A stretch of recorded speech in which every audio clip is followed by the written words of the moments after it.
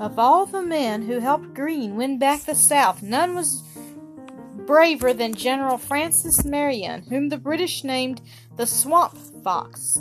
Marion was born in the same year as Washington. He was of French parentage. He was so very small in size that people wondered how he could be so great a soldier.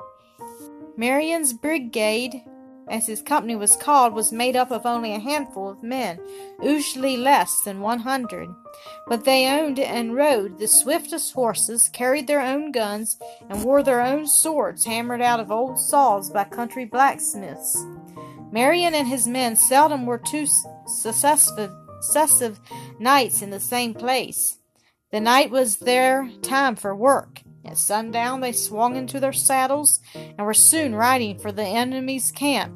When near, they quietly surrounded the camp, took aim by the light of the flares, fired, and then rushed upon the frightened British or Tories and cut them down with their terrible broadswords.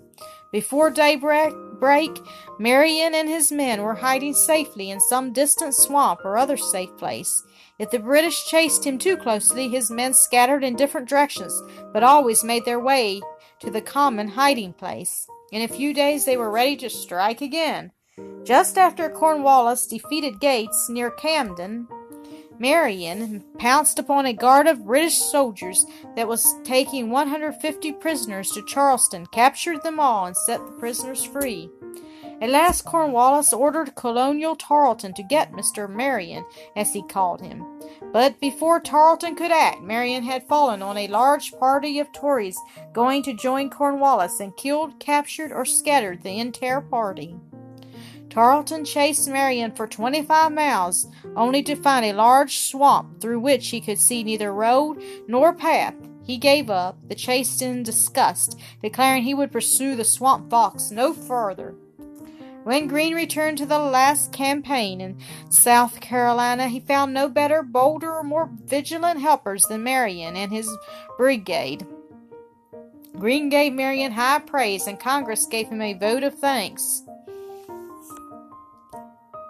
Marion was the soldier of liberty. He cared nothing for display, only for the success of the patriot cause.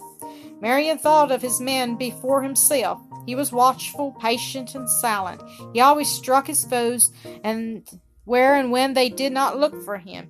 If they were too strong for him, he vanished like smoke in a brisk breeze. He never was cruel to prisoners, and was greatly opposed to punishing the Tories after the war was over. Marion's neighbors often elected him to high office, and in many other ways showed that they admired him, even if some did not agree with him. During the war, a British officer was invited to take dinner with Marion. What was his surprise to see only sweet potatoes baked in the ashes set before him. After this feast, the officer resigned, saying it was useless trying to defeat such soldiers.